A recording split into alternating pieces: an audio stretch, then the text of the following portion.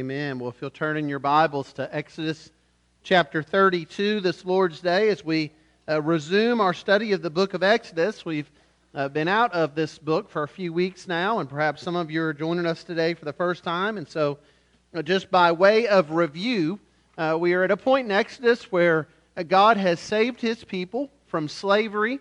The people of God, the Israelites, were there in Egypt for about 400 years, and God has now rescued them through Moses. He's delivered them. He's brought them through the waters of the Red Sea. He's given them His 10 Commandments. And over the last 8 chapters, we've now been in a section of about 40 days where Moses has gone up the mountain of God, and God is given Moses instructions to give to the people regarding how they are to worship God. And so He's given them instructions about the tabernacle, which will eventually become the temple. He's given them instructions about the high priest, about offerings, all sorts of things regarding worship. And while Moses is there with God, some things are developing down at the camp among the people. There's a crisis of faith there, and that's where we find ourselves as we come to today's text in Exodus 32. And so we're going to take a couple of weeks to look at this chapter. Today we're going to look at verses 1 through 14. And out of reverence for God's holy word, if you're able to stand, if you will, as I read this text for us this Lord's Day.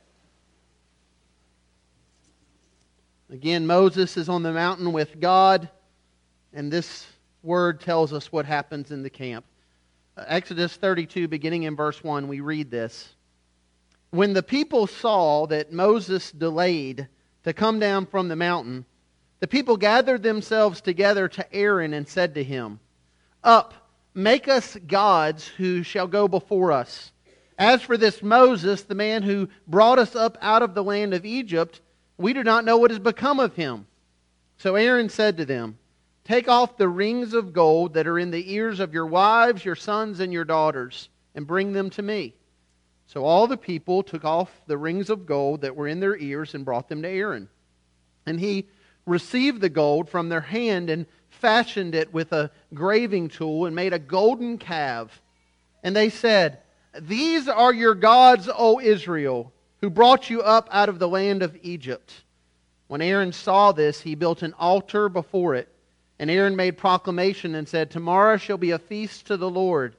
And they rose up early the next day and offered burnt offerings and brought peace offerings. And the people sat down to eat and drink and rose to play. And the Lord said to Moses, "Go down, for your people whom you brought up out of the land of Egypt have corrupted themselves.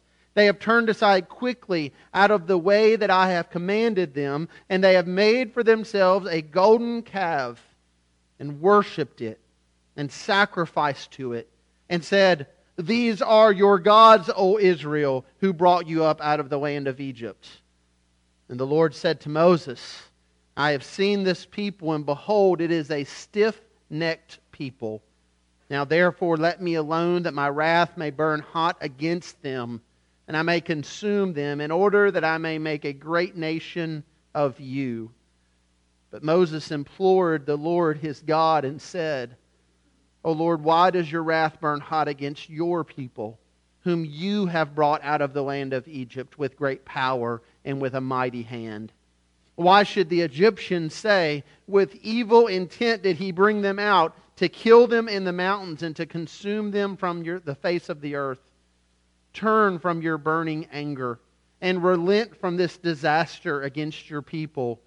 Remember Abraham, Isaac, and Israel your servants, to whom you swore by your own self and said to them, I will multiply your offspring as the stars of heaven, and all this land that I have promised I will give to your offspring, and they shall inherit it forever.'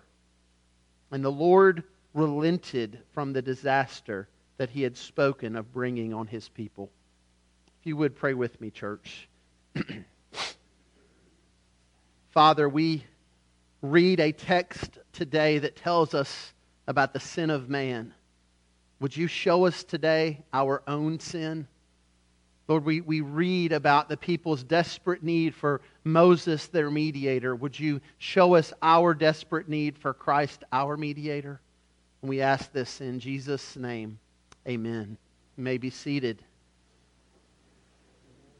Well, as we come to this text, as we begin a new year, that this is a time of year when we ask a lot of questions, where we set a lot of habits, when perhaps we consider the course of action that we are taking in our life and our finances and our jobs, and we should consider the course of action we're taking in our church and in the Word.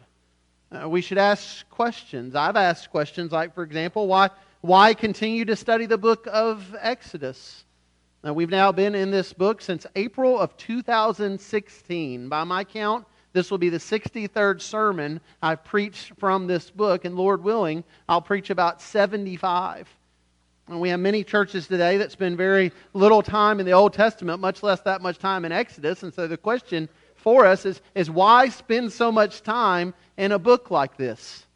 After all, Exodus and many Old Testament books can seem a bit archaic to us today. But we can struggle at times to see how they apply to us today. And so, for example, as you think about the things that you are tempted with, perhaps even resolutions you've made for this new year, have you thought much about not worshiping golden cows? Have you been tempted already this year as you've looked down at a golden ring and thought, I ought to melt that down and make something I can worship? The chances are those things haven't even crossed your mind. And so why should we spend so much time in a book where these things can seem so displaced from us, so foreign to us? Why not just spend our time in the Gospels and in Paul's letters and reading those letters where Paul gives instruction to the church and tells us how we are to live? Well, the short answer is this, that as you study those Gospels and you study those letters, you say they point us right back to Exodus. In fact, we find in one of Paul's letters in 1 Corinthians 10 an instruction where he speaks very much about this passage we are in today. In 1 Corinthians 10 he says, "For I want you to know, brothers, that our fathers were all under the cloud. They passed through the sea." He's calling their attention back to the Exodus, back to what took place during the Exodus. And as he calls their attention to those things, he says this in verse 6. "Now these things took place as examples for us." Paul's telling his people, he's telling us today that we're to study things like Exodus because there's examples there for us to learn from. And not just examples, he goes on in 1 Corinthians 10 to say, "Now these things happened to them as an example, but they were written down for our instruction." And so Paul says we are to learn from these things. We are to be instructed from these things. Well, what are we to learn? Well, then he says a verse that is probably familiar to many of you. Verse 12, he says, "Therefore, in light of these things, let anyone who thinks he stands take heed lest he fall." Paul here isn't telling us not to stand firm in our faith. He's saying, if you think that you cannot fall, if you think that you cannot sin, if you look back on the book of Exodus and at the idolatry that takes place here and you think, well, I would never do anything like that, be careful. In fact, always be careful when you say those words. When you hear about the sin of another, or when you see some wickedness in our world today, but be careful that you don't say, well, I would never. Paul says, take heed. Anyone who thinks he stands, lest he fall. If there was ever a time in the history of God's people where perhaps they were standing proudly and they were feeling confident, it was around the time we find ourselves in Exodus 32. It was at a time in Israel's history when they had been freed from their slavery. It was at a time where God had miraculously delivered them and brought them through the waters of the Red Sea. It was at a time where God had given His word to His people, those 10 words, those 10 commandments. And it was at a time when God was preparing to lead His people into the land of promise. You think of what we've seen happen here. Think of how God's people have responded with jubilee and responded with shouts of praise. If there was a time for God's people to begin to feel a bit of pride and confidence, this would have been it. But then notice what transpires. few weeks go by, about 40 days go by, and their leader, Moses, this mediator, this one who goes before God on behalf of the people and comes to the people on behalf of God, he's gone up the mountain, but he hasn't come back yet. Now Moses has gone to the mountain before, that they've heard the voice of God from the mountain giving the 10 Commandments. But now Moses is gone, and days have passed, weeks have passed, and he hasn't come back. And now perhaps they're not so confident. Now perhaps they're getting worried and they're getting anxious. Now we find in this text they're getting to a place where that they're beginning to wonder, okay, well what's going to happen now? Is God really going to do what He said He was going to do? Now they're going to try to take matters into their own hands. And friends, whenever that happens in our life, whenever we turn from trusting in God to trusting in ourselves, nothing good comes from it. And nothing good comes in this text, but there is something good that can come from it. Because as Paul said, that this is an example for us to learn from. There's instruction here for us today. And so what should we learn? Well, one thing I've put there in your notes, that first point that we should be reminded of and learn is this: that we fall into sin when we fail to trust God. We're reminded here from God's people that we fall into sin when we fail to trust God. Now, I fear that we're so familiar with this passage that perhaps we misunderstand it and misread it. Now, I think we tend to look at this passage sort of like we would look at a rebellious child, a teenager, whose parents have gone away for the weekend. And those parents have said to the child, now listen, we're going to go away and we're going to trust you. Now don't have a bunch of people over, don't have a party while we're gone. You just do what we tell you to do. And what happens? Mom and Dad go away, kid throws a party. That never would be a familiar situation in my youth, but perhaps in some of yours. So we tend to view this passage kind of like that, as if, okay, Moses is gone now. He's the mediator. He's the connection to God. He's not there now to tell the people what to do and how to act. And now that he's gone and he's away, we tend to read this like, okay, the people are just going to break loose now. The people are just going to rebel now against God. And in part, that's what happens. But we need to be careful that we don't miss the deeper message here of what's taking place among God's people. Now, notice there in verse 1 what happens. That the people saw that Moses was delayed in coming down. And they say, as for this Moses, we don't know what's become of him. And so there's not a sense here where they're saying, okay, wait, is Moses gone now? Is he watching anymore? Okay, let's go do something crazy. No, they're getting worried. But they're getting anxious. The question is why? Well, again, remember, Moses was the mediator. Moses was the one that spoke to the people on behalf of God and God on behalf of the people. Moses was their connection to God. And now that Moses is gone and Moses hasn't come back, they're beginning to worry about that connection with God. Now, they shouldn't worry. That they had every reason to trust in God. Look at all the things God had done to deliver them. He had already given them His word, His instruction. They should have been patient. They should have waited on the Lord. I'm sure none of us can identify with impatience and with struggling to wait on the Lord. But if you try, perhaps you can consider for a moment what they were experiencing. That they hadn't heard from Moses. So they hadn't heard from God for days, for weeks now. And so rather than wait on God, rather than wait on Moses, they decide to take matters into their own hands. In essence, the people of God here decide they've got a problem and they're going to fix it themselves. And so how will they fix it? Well, they won't do a very good job. In fact, they in their impatience will go into sin, much like we in our impatience often do. That they're going to fix it, the text tells us, by fashioning a god like the ones they had seen in the land of Egypt that they had spent so long in. And so they go to Moses, they say, up, or go to Aaron, they say, up, you make us gods who shall go before us. So they want something they can see. They want something that reminds them of the presence of gods. They think back to what they saw in Egypt. And you may remember from our study there how these gods of Egypt often took the forms of things like bulls and cows. There was the Egyptian god Hathor, who was represented by the body of a man and the head of a cow. There was the Egyptian god Isis, the queen of the gods, who was depicted with bull horns coming out of her head. That there was the sun god Ra, and that sun god Ra had with him a sacred bull that was covered in gold.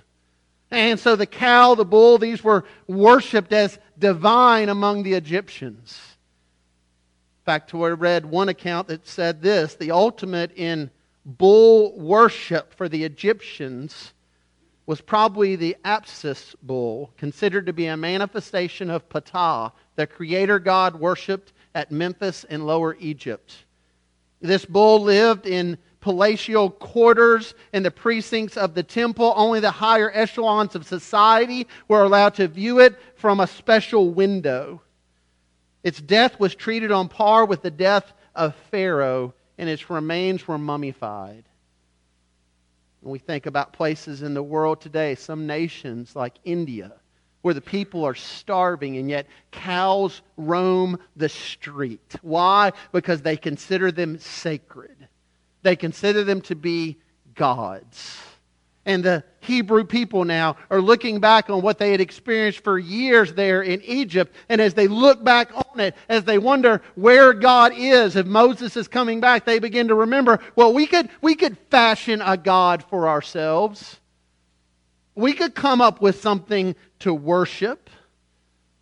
Of course, God had already warned them about these things. They aren't innocent here.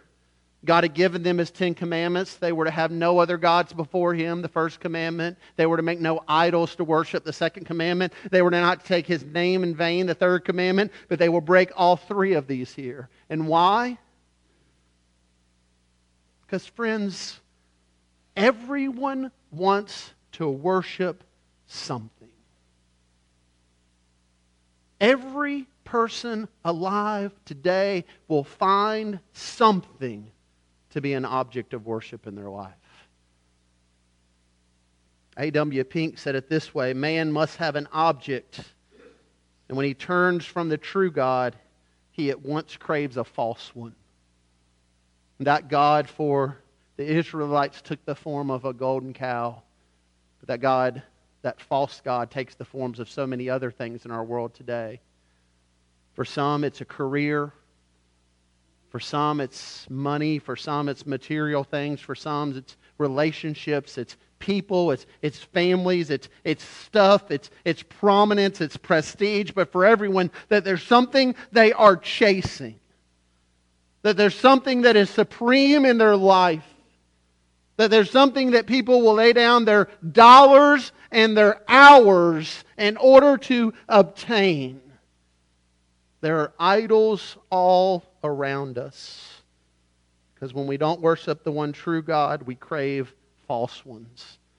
And here we see the Israelites will turn from worshiping the one true God. Why? Because they are struggling to trust God. Is God really who He said He is? And will He really do what He said He will do? So we don't struggle so much to trust God when God works in our timetable, do we? Well, we don't struggle so much to trust God when the doctor report is all clear, all good. But we don't struggle to see someone trusting God when they're in the end zone and when they're celebrating or when they're at the podium and they're accepting the reward. We don't struggle to trust God, it seems, when things are going well. Maybe it's not God we're trusting there. Maybe it's ourselves. Where we struggle to trust God is when the opposite of all those things happens. When things don't work out like we thought they would. When things don't happen in the timing we want them to happen. Maybe some of you this morning are struggling to trust God as you consider 2017. As you look back on a year that did not go like you thought it would go. Maybe for you it goes back well beyond that, and you look back and you think, God, that this isn't how I thought it would all work out. Perhaps in that moment you feel a bit like God's people at the foot of that mountain, and you're waiting on God, but you're starting to think, I don't know how much longer I'm going to wait here, God. Maybe I need to fix things. Maybe I need to pull myself up by the bootstraps. Maybe I need to take matters into my own hands. After all, what's the cultural mantra of our day? God helps those who help themselves. That's not what the Scripture teaches. In fact, the Scripture teaches, friends, that we are rather helpless. And yet what you see here at the foot of the mountain of God is a group of people who perhaps are saying that very thing. Well, maybe we need to help ourselves. Maybe we need to come up with a God for ourselves. Maybe we need to do something here. After all, they're not just abandoning God. They want to have a festival to God. They want to make sacrifices to God. But they're trying to do it in their own terms. And it doesn't end well for them. And what's so awfully ironic here is when you consider, well, where did a nation of slaves get all this gold from to begin with? I mean, they spent hundreds of years as slaves. Where did they come up with all these gold rings to melt down? You know where they got it? From the Egyptians. Scripture tells us that as God miraculously delivered them, not only did He free them from their slavery, but on their way out, He allowed them to plunder the Egyptians. The text literally says the Egyptians gave them whatever they asked for. And so the picture here is not that the Israelites are beating them down and taking their stuff. The picture here is that the slaves on the way out of Egypt are saying, oh, by the way, can we have your gold? That literally Egyptians are lining up here saying, here, take our stuff. And why did God do that? Well, God was providing for His people. God knew what was to come. He knew the journey they would have to the land of promise. And so He is preparing His people for this journey. He is providing for them. In fact, we see here on the mountaintop as God gives instruction to Moses all the details of the tabernacle and what it would involve. And God had already provided all this gold and all these things. God had given this provision to God's people in order that they might rightly worship Him and survive. And what do they do with this provision? They use it to make a false god. They take the very thing that God had given them and entrusted to them for them to use for His glory. And they use it for ungodly things. And friends, we're tempted to do the same thing, aren't we? You think about the means through which we sin and the things that we do and how so often we take the talents and the resources, the bodies that God has given us, and we use them for gross immoralities and wicked things. The very tongue God gave us to praise Him, we use to do what? To curse Him. The very resources God has blessed us with that we might be a blessing to others, a blessing to His kingdom, we use them on our own selfish desires. Perhaps we are not so far away from the foot of this mountain as we might think we are. And it gets worse. Because not only do we see that we sin as the Israelites sin, we see the result of sin here. Notice the second point there in your outline, that second bit of instruction we can learn from. Point 2, as a result of our sin, we deserve God's wrath. Now, notice the conversation here between the Lord and Moses. Verse 7, the Lord says to Moses, go down for your people. He doesn't call them His people. He doesn't say my people whom I delivered. He says, hey Moses, you need to go down. Now Moses at this point doesn't know what's going on. God is fully aware of what's happening. God's fully aware that the people are rebelling against Him.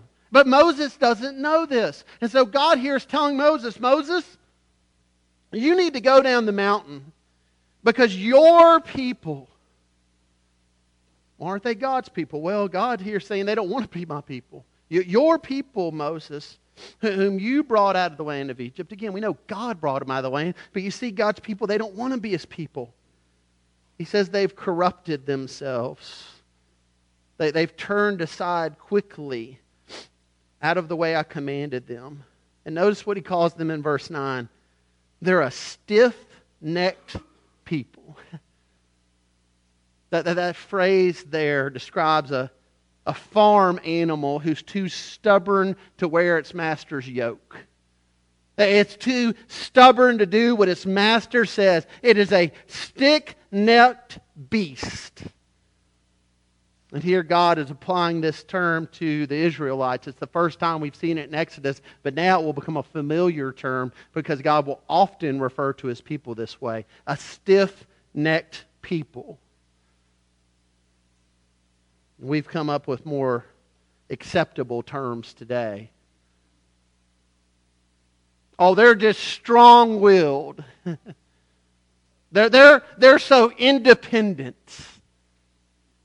Well, you know, he or she, they're a bit stubborn. The Bible says, the Israelites, the Bible says that we are a stiff-necked people because we don't want to obey God. Friends, you realize that the call to the gospel, the call to respond in faith to Jesus, it begins with a call to obey God. And what I fear happens so often in the church today is we're surrounded by people, and we are people who we want God's blessings in our life. We love passages like Matthew 11 where Jesus says, hey, come to me and you'll find rest for your souls. We want that rest for our soul, but we don't want to obey. And you know how Matthew 11 begins? Jesus says, take my yoke upon you. He is describing here that very scenario of a master and its animal. He's saying, take my yoke upon you and learn from me. What does that mean? It means that we need to listen to Christ and obey Christ. And if we'll do those things, He says, then you find I'm gentle and lowly in heart. Then you'll find rest for your souls. Is your soul restless today? Well, friend, it may be that you, like the Israelites, are struggling with being a stiff-necked people, at being disobedient, at being stubborn, at being strong-willed, at thinking you know better than God. And notice what happens to them, verse 10. As a result of their stubbornness, of their sinfulness, of their rebellion, the Lord threatens to destroy them. Verse 10, now therefore let me alone, God tells Moses, that my wrath may burn hot against them and I may consume them. Here God threatens to execute them. That the ultimate sentence is being handed down. Israel will end. In fact, God says here to Moses, listen Moses, I'll make a new nation out of you, but I'm going to wipe them out.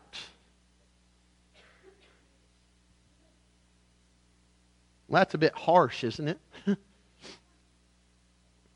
mean, goodness, God. I mean, the people have rebelled before. The people have questioned you before. I mean, why wipe them out now?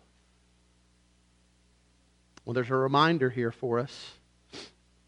And the reminder is this. The wages of sin is death. And I fear we know that verse, but we really don't stop to consider what it means. The wages. What you and I have earned, what we rightly deserve, the wages of sin is death. You're going to sit down, or someone's going to sit down in the coming months that they're going to do your taxes, you're going to do your taxes. When you do those, you're going to have a line there. What were your wages? Imagine you went to your employer who you've been in a contract with for years, and there's been this agreement, you do this job, we're going to pay you this wage. Imagine if you went to them come April 15th to negotiate a contract, and they said to you, you know what, we've got a different deal this year. We're going to pay you a wage.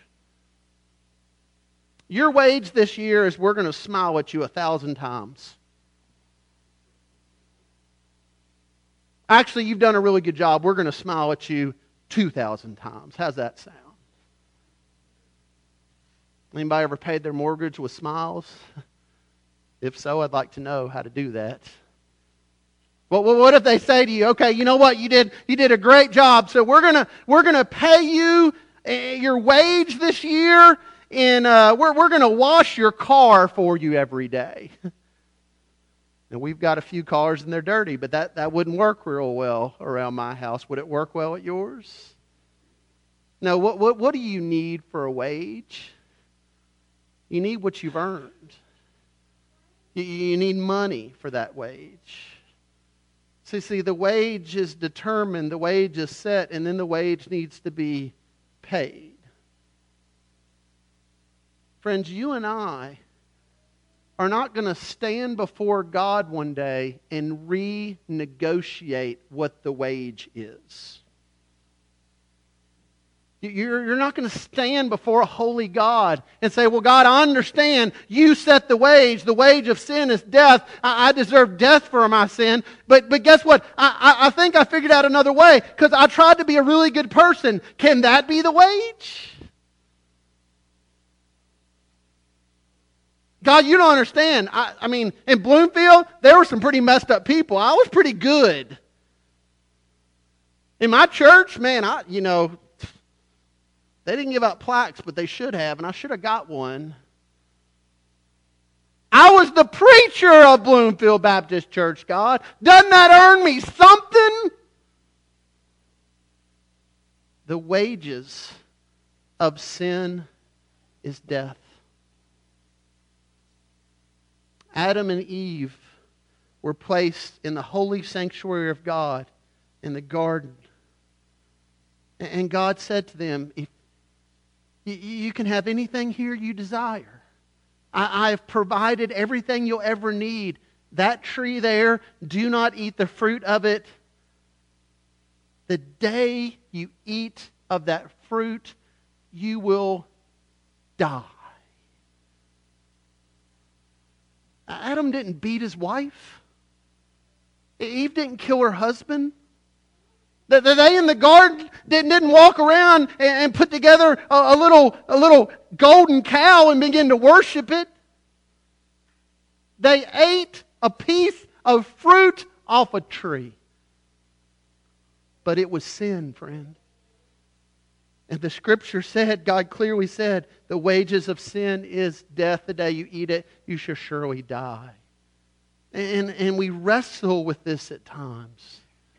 We wonder, is that really fair? Let me ask you a question. Some of you in November of last year, you picked up the paper, you turned on the news, and you saw that Charles Manson had died. If you know much about Charles Manson, how many of you thought of him as a good person? How many of you thought, man, they should have given him early release? How many of you wanted Charles Manson as your neighbor? How many of you would entrust him to babysit your kids? Now, what happened? We watched the news, we saw it, and many of us on the inside, whether we verbalized it or not, we thought, well, he deserved something worse than death. You read history, you read about Hitler, and do you read and look at him and say, well, you know, I wish he had lived longer. You look at someone who's responsible for the brutal atrocities that he and others committed, and what do you feel on the inside? They deserve a fate much worse than death. So here's the issue. It's not that we don't believe the wages of sin is death. The issue is we just don't think our sin is that bad. But friends, God is holy and His standard is righteousness. perfection. Prophet Isaiah said it this way: all we like sheep have gone astray. We have turned everyone to his own way. Said your iniquities have made a separation between you and your God. Whether it was eating a piece of forbidden fruit, or creating a golden cow to worship, or striking down your brother to death, the wages of sin is death. And what God's people rightly deserve here is death. What they deserve is to be annihilated. What they deserve is, before Moses even gets down the mountain, is for God just to wipe them out. But as we read ahead, and as we'll see next week, that's not what God does. Why? Well, notice what happens here. Verse 11, Moses implored the Lord. See, rather than leaving God to wipe out the people, Moses does something different. And in doing that, he reminds us of an important gospel truth. And it's this, point 3 there in your outline. He reminds us that we need a mediator to save us from the wrath of God. We need a mediator. God's people needed a mediator, and that's what they got here. Moses implored the Lord his God. Deuteronomy 9 tells us that Moses laid prostrate before the Lord for another 40 days and 40 nights, praying and fasting and pleading with the Lord not to wipe those people out. And what happens? Verse 14 tells us the Lord relented. Well, what does that mean? Did God change his mind? Was God about to wipe the people out and suddenly he just had this change of heart? Did Moses tell God something he didn't know? Because notice what Moses says here. Moses doesn't tell him the people aren't that bad. He doesn't try to make excuses for their sin. When he prays, he simply tells God, this is about your glory and your word, God. You wipe these people out, the Egyptians are going to make a mockery of your name, God. Was Moses telling God something he didn't know? Moses reminds God of his promises. God, you said you would bless them. You said you would bless their descendants. God, you have to be a person who is a person of your word because you said these things by your own name. Is Moses telling God something God forgot? Now, what we see here is that God in his sovereignty already has a plan to save his people. And he's going to use Moses as part of that saving work. And he's showing his people, he's showing us today, friend, of our desperate need for a mediator.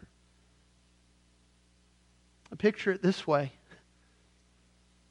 God on his holy mountain and his righteous kingdom, he looks down to us on earth and he sees our sin.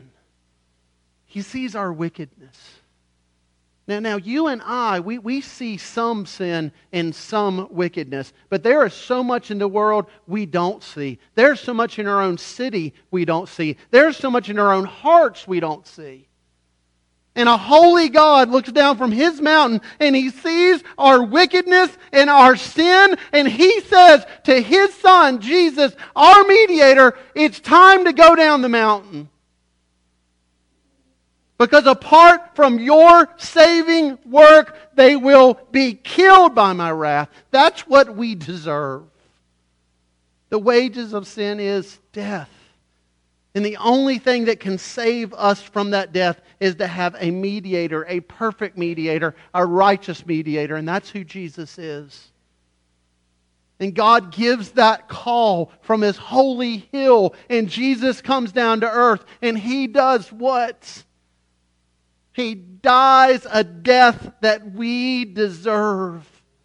He lives a perfectly righteous life in perfect obedience to the Father. But he goes to the cross for my sin and your sin, and he dies in our place. And as our mediator, he goes before God and he pleads on our behalf. And not only does He die in our place, then we have this wonderful exchange where we can be covered by His righteousness. We sang about it earlier. When our crimson stains can be cleansed by the blood of Jesus Christ, the stain of our sin can be washed away because of what Jesus does. Friends, do you see it? That this picture in Exodus 32 is a picture of the gospel. And it points us directly towards our need for Jesus. And it reminds us that apart from Christ, we cannot be saved. If Moses doesn't plead with God, the people die. In fact, we will see in the coming verses how some will continue in their rebellion and they will indeed die. But many are saved. Why? Because they had a mediator who interceded on their behalf. And friends, that's exactly who Jesus is for us. He has appeased the wrath of the Father. He has died in our place. He has come down the mountain that we might have life. God has given us this word today for our instruction, for our example. So what can we learn from it? Well, hopefully there's much. But consider today, how do you need to apply this text? For some of you, that application may be, take heed lest you fall. If you're in a place where you're thinking, you know what? I'm doing pretty good, and I'm doing just fine, and I hear what you're saying, Pastor, about all these other people and their sin, and they need to repent, but I'm doing pretty good. If that's what you're thinking, you're not doing very good. No, you need to humble yourself. And you need to understand that you're an inch away from an idol and worshiping that idol. And you need to take heed and you need to repent. And maybe for you the application is you need to take sin more seriously. That the wages of sin is death, not just other people's sin, not just really bad sin. That there's no inconsequential sin with the Lord. That there's no small sins with the Lord. All sin leads to death. And you need to repent of that sin and trust in Christ. And maybe your application today is to realize your desperate need for a mediator and to call out to Jesus. Maybe your application today is to learn from what Moses did here. I mean, God tells Moses, Moses, I'll just make a new nation out of you, bud. And I'm going to wipe the rest of them out. And what does Moses do? Moses is so broken over the sins of his people, he cries out to God. Friend, when's the last time you cried out to God for someone else's soul? Someone else's sin. We're really good about talking about people's sin. We're really good about telling other people about people's sin. When's the last time you were driven to your knees and you cried out to God over the sin of another that God might save them? And maybe that's the application for you today. For this to be a year when you get more serious about prayer, about crying out to God for the hearts and the souls of others. And whatever it is, I pray that we would apply this word today, that we would learn, because it's been given to us, not just as an example, but for our instruction. So let's learn from it. If you would stand as I pray for us.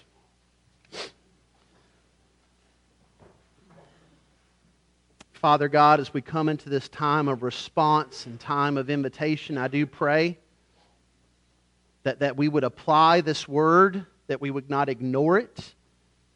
I pray that this would not be a word that goes in one ear and out the other, but I pray this would be a word that would be rooted in our hearts. I pray, God, for us that you would reveal to us our pride and our arrogance. Perhaps we think we are far better than we are. I pray that you would show us our sin and how desperately wicked and dark our own hearts are. I pray, God, that you would help us to see our desperate need for a mediator for Christ and that we would call out to Christ today. And if there's any here who's yet to confess that Jesus is Lord and believed in their heart that you raised Him from the dead, I pray that today would be the day of salvation for them. Perhaps for others, Lord, You're showing them the need in your word, the need in their life for them to be more compassionate towards the lost around us. The need to intercede for them, the need to point them towards the perfect mediator who is Christ. Whatever it is, Lord, I pray during this time of response that you would lead us to respond to your word, to apply it to our lives. And we ask this in Christ's name. Amen.